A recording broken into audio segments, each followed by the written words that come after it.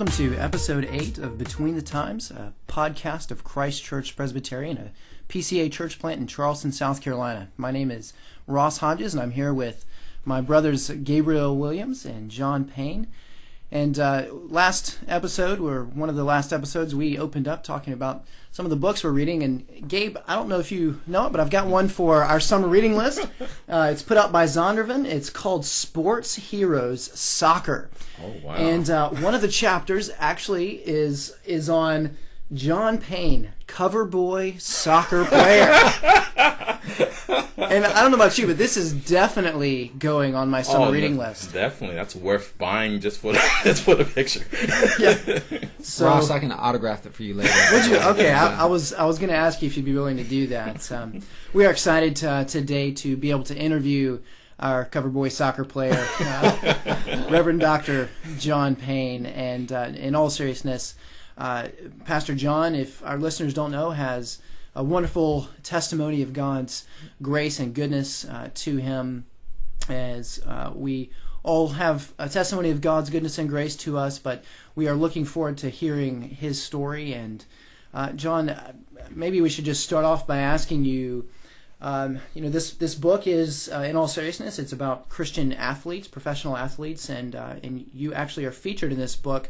So it seems like soccer probably played somewhat of a big part in your life. You want to tell us a little bit about that? Yeah, it did play a big part of my life. Now it's fun to watch my son Hans playing as well, and it's been fun to watch him progress. But so I grew up in California, in Santa Clara. The left coast. The left coast, yes. Santa Clara, of course, is in Silicon Valley. I grew up right down the street from Hewlett-Packard and went to Cupertino High School, where just really a block from Apple computers, and where that grew up back in the 80s. And my dad, who is now with the Lord, he was a sports writer and worked for the San Jose Mercury News, one of the largest newspapers in the country, and he covered NFL football and college sports and high school sports as well. And so I was around sports all the time. It was really just a huge part of my life. My mom, who's living down in Bluffton, South Carolina, Hilton Head area, still is a registered nurse and doesn't work full time, but still has her hand in that a little bit. And so I grew up in a loving home in Santa Clara, California, and went to the Lutheran Church in the Missouri Synod. So received a godly heritage in my family. Grew up memorizing Luther's Shorter Catechism and really getting some solid preaching on, particularly on the doctrine of justification and so forth. So I'm thankful for that upbringing and have lots of fond memories. Yeah, and so you grew up around sports, and you, from a very early age, were involved very heavily in soccer. Is that right? Yeah, I started playing when I was 7 years old. Okay. And really, I was involved with various sports growing up, but that quickly became sort of the main one that I was focused on, and really for the next 20 years, it became that which was a large part of my life, practicing and tournaments, games, traveling quite a bit. Yep, I went on when I was in my mid-teen years. When I was 16 years old, went on through a series of tryouts over about a year's time to make the U.S. youth national team, under 17 national team, and so at the time that would have been the top 18 players in our age group from the United States. And my sophomore year, I missed about 2 months of my sophomore year of high school because I was in Honduras with the team. At one point we went down for some practice games and played in the Estadio Nacional down there, the national stadium in Tegucigalpa, where, by the way, Aaron Halbert, that's right, our missionary, was a youth, a young child when I was down there as a teenager. Oh, wow. Playing. And if I remember correctly, last time I spoke with him, he actually recalled when that went on down there, because the World Cup qualifiers were in Honduras. back in it would have been 1987, and he was 5 years old at the time. Yeah, they took a 5-year-old. They took a 5-year-old under. That's how good you were. And I always wondered, when my parents talked about things happening 30 years ago, like that was, like an eternity. Now it seems actually a very reasonable thing to talk about. But went down there and we actually qualified. We played against Honduras, El Salvador, Mexico, and Trinidad and Tobago, and we qualified with Mexico for the Youth World Cup, wow. Which took place on the eastern shore of Canada in St. John's, New Brunswick. I got mononucleosis and could not play in that tournament. So after a year of playing, probably what of course would have been one of the biggest sporting events of my life, I could not play because I was sick. But then went on from there and went to Clemson University. That's right. And if we understand the Lord's sovereign providence, He brought you to Clemson, and there changed your life forever. He did, and it was interesting because the two of the schools I was looking at primarily were Clemson and South Carolina. I had no idea the kind of rivalry that existed between these two schools, and I'm just so thankful that I did choose Clemson because it is so superior to South Carolina. And as my son says, who would want a chicken for their mascot? I mean, it's just really, it's hard to believe that they would have a chicken for their mascot. But anyway, it was just after my sophomore year at Clemson. Again, playing soccer at Clemson, was involved in all kinds of heinous sin, going 110 miles an hour in the wrong direction, partying with my soccer buddies, living in the dorm, and it was just after my sophomore year that I was converted. And to back up just a little bit, really it was in high school that I began walking on a seriously sinful path. I got caught up in a lot of worldliness. The world of athletics can be a very worldly place. So I had a tremendous amount of pride and arrogance.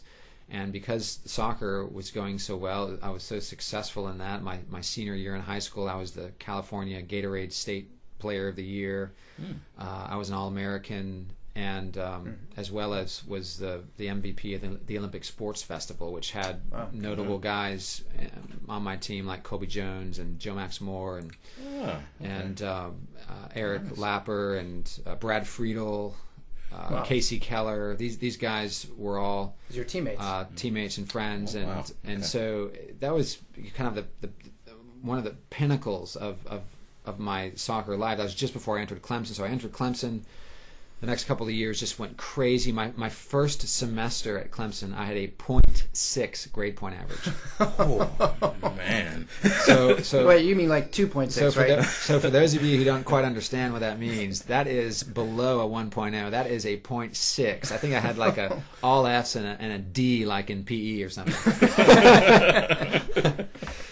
So my life was sort of spiraling. Soccer was going well, but I was just living the party life, wasn't going to class and those kinds of things. I remember going to my final exam for a math class, and I forgot my number 2 pencil halfway to class. I decided to go back and go to bed. I didn't even take the exam. So, yeah, I'm still in remedial training and studying, by the way. So I began dating a girl, and she was a part of Fellowship of Christian Athletes, and she had no business dating me.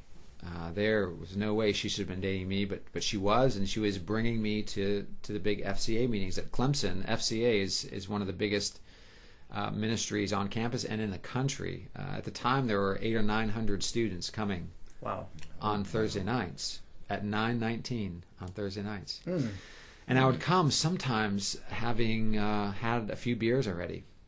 And so I would look around and think, these people are all so goofy. They're singing about Jesus, and these messages are just a waste. And that was kind of where I was. Well, just after my sophomore year, I was out partying with some friends, and it's the old story. We walk outside to the car, and it was a girl's car that I was friends with, and she said, "I'm too drunk to drive." I said, "Well, I'm not that drunk. I'll go ahead and drive."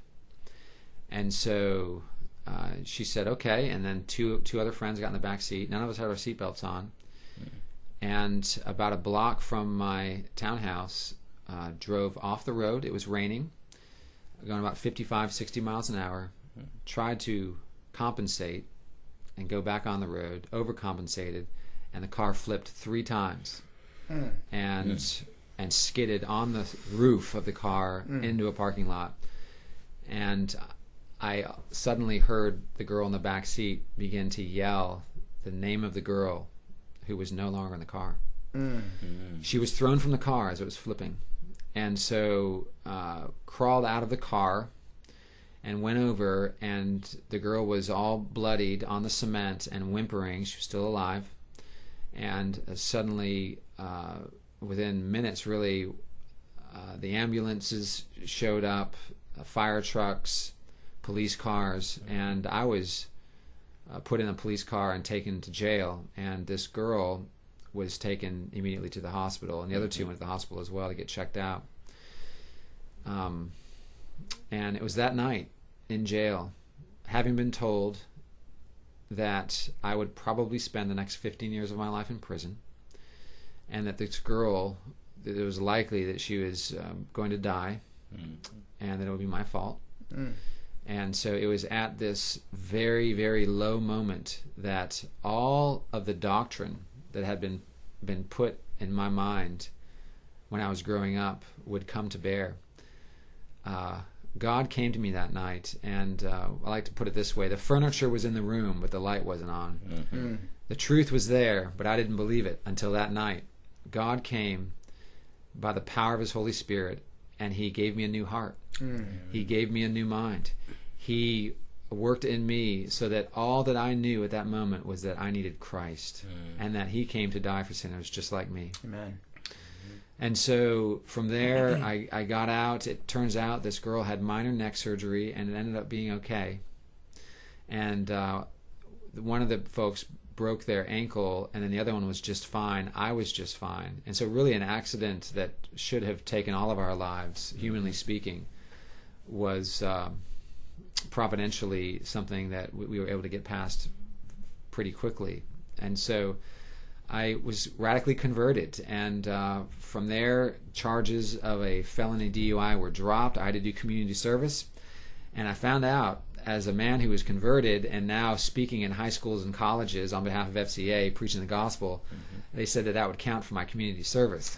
And so I had 75 or 100 hours of community service I had to do, and I did it all in the work and service of our Lord and preaching the gospel. And it was really at that time that I started sensing a call to the ministry. Okay. So, just as kind of a basic question, you were obviously raised Lutheran, and so you apparently ended up as a Reformed Presbyterian. So, how did that transition occur for you? So, I was a rabid Arminian after I was converted, like a lot of us. Yeah. And I was trying to figure it all out, but I did know that those folks with Reformed University Fellowship were crazy. I knew that much, and I used all the typical arguments. Why then do we evangelize if God is sovereign? My God wouldn't do that. That kind of stuff.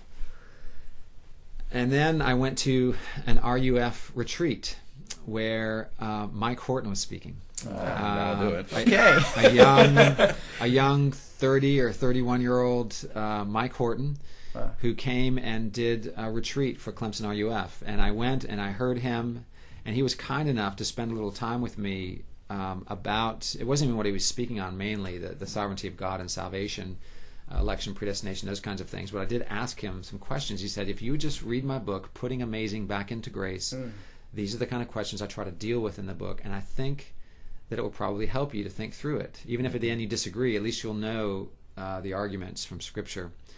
And I read that book, and it was like I got converted all over again. And it was right at the end of my senior year at Clemson that I became reformed, and I began asking where I should go to church up in Charlotte, because a professional soccer team at the time, they've gone down to amateur now, but they were professional. The MLS did not exist at that point, so they were in the top outdoor league. And they were recruiting me to come play with them, and so I was looking for a church up in Charlotte, and came across Christ Covenant with Pastor Harry Reeder, who's been a mentor and a friend and a pastor ever since those early days back in the mid-'90s. Now, when you were in Charlotte, you did more than just play soccer, is that right? I did. I went to Reformed Theological Seminary in Charlotte. In fact, the seminary wasn't too old then. It was only a few years old, having been established just a few years before I began attending, and studied under Dr. Douglas Kelly, who has been a mentor and a friend and a part of my theological formation there in my life at that time. I'll never forget first day of class with him praying, and it brought us so into the presence of God, and it was so reverent. I thought, I want to be like this man. I want to walk with God like this man. And so went to RTS Charlotte, played soccer, and also worked with the youth at Christ Covenant. So you entered almost a pastoral kind of role at that point. I mean, as far as working now in the church officially, putting on this hat, is that when you sensed the call to the ministry full time? Well, I knew I wanted to be in full-time Christian vocation. I just didn't know what. I was pretty convinced I didn't want to be a pastor. Harry, in fact, I wonder if he would remember, he would exhort me and say, son, you need to be a pastor. You need to think about being a pastor. And I always thought, I don't want to be a pastor. I want to be a teacher. You know, a lot of times when young people are in seminary, they have this view of the great seminary professor who's writing books and changing the world and changing the world through writing and speaking at conferences and teaching in the seminary and so forth. And so I suppose I probably had some of those thoughts running through my mind, as many do who are ambitious and probably largely sinfully so at that stage in the life of a student and the maturity level. One thing I'm trying to do now that I'm teaching at RTS part-time is to encourage students in regard to this, because many students come into seminary with a very uninformed and sometimes low view of the pastorate. That's right. Which is the highest calling in the scriptures, right? Yeah. So, yes, I wanted to go in full-time Christian vocation, but it wasn't until later, after studying at RTS and then going on to work in youth ministry at Carriage Lane Presbyterian Church in Peachtree City, Georgia, under the leadership of Doug Griffith, that I actually began thinking more strongly about pastoring a church and becoming a shepherd of a congregation. And Ross, I think you and I ran into each other during that time, didn't we? Yeah, we did. I was, I think I was 17 at the time, and you spoke at a conference, Presbyterian Youth of America at Covenant College, and I remember this blonde-headed, young, energetic, professional soccer player speaker who was mesmerizing, and it was a neat introduction that then we were able to have again, I guess about 12 years later. And that's around the time you met Marla, correct? That's right. So towards the end of my studies at RTS Charlotte, I actually had a little stint in Charleston playing pro soccer for the Charleston Battery, and it was one glorious Sunday at church. Yes, glorious because we were worshiping God, yes, of course. But also glorious because I met my future bride. Those with whom you were worshiping. Yeah, that's right. And so I met Marla, and we got married, and of course later we had Mary Hannah, our oldest daughter, who's now 12, and our son Hans is 9, turning 10 in August, and so thankful for her and for her enormous part in the story. We will have been married for 17 years this fall, and so we praise the Lord for that. But now from there you went on, because I remember I remember you then, and I remember you were at Carriage Lane, and then I remember about 12 years later, 10 years later, when I was in seminary, I saw your name come up, and I looked up your bio, and it said you had been to Edinburgh, Scotland, for some more schooling. Yeah, so about halfway through my time at Carriage Lane Presbyterian, a wonderful 3 years of youth ministry, and got real close with a lot of families there, still keep in touch with a lot of them. About halfway through my time there, I sensed the desire to go back and to do more studies and to further prepare for pastoral ministry. Mm. And so I began applying to schools, and the University of Edinburgh was at the top of the list. And that was in part because of Dr. Kelly. He had done his PhD at University of Edinburgh, New College. And then Lig Duncan, who's also a respected mentor and friend, sure, studied there as well. And I thought, if I can have the kind of piety and learning that these guys have, like, that's where I want to go. And so began thinking through that. I applied to some different places, but ended up getting into Edinburgh. And so Marlon and I, back in 2001, we sold our home, we sold our 2 cars, sold a few of our other possessions, and we moved to Edinburgh. And we actually moved on September 11th, 2001. Oh. Wow. So the afternoon after we arrived, we got news about the towers being attacked, and that was quite an emotional experience to see our country under attack like that. After we had come, some of our friends who were leaving the day after we did weren't able to arrive in Edinburgh for another 2.5-3 weeks because of all of the difficulties in travel and so forth, the security risks. Wow. Studied there, and studied chiefly the sacraments in the theology of John Owen. Mm-hmm. And that was a marvelous study, and then went on to do a Doctor of Ministry, initially through Highland Theological College and RTS Jackson, a joint program. And so I studied expository preaching there, and so did the THM at the University of Edinburgh, and then the DMin through Highland and RTS Jackson, and was studying to be a minister of word and sacrament, and was able to hopefully fine-tune that calling through my studies. It's certainly a long way from the 0.6 GPA. I guess there still is hope. Yeah. God's still working on it. So I have a basic question. So we've transitioned now to kind of pastoral work. What are some hobbies that you currently have? Yeah, thanks. I do want to mention as well that after Edinburgh, I went to Douglasville, Georgia. I was there for 10 years as a pastor, and that was the first, I'll never forget my first session meeting as a young 31-year-old pastor, and leading a session meeting, and pretty frightened about that. So I wanted to do that properly and not make a fool of myself.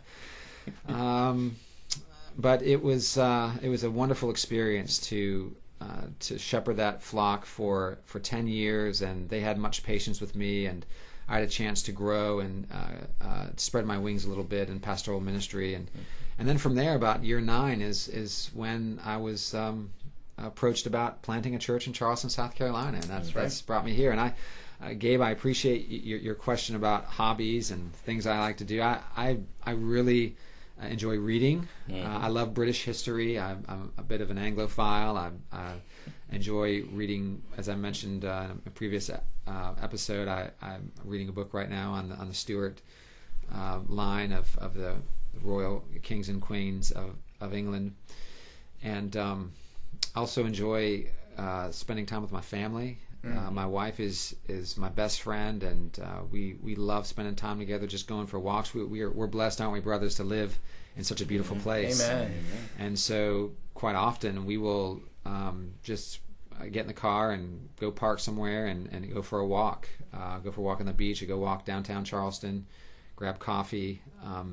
Really enjoy kicking the ball around with my son. Enjoy spending time with the kids. They play the strings, so Hans plays the cello and Mary Hannah plays the violin, and so they'll they practice daily and often will come in and play for me, and that's a wonderful blessing. So various hobbies really surrounding the family, and reading good books, and spending time with my wife.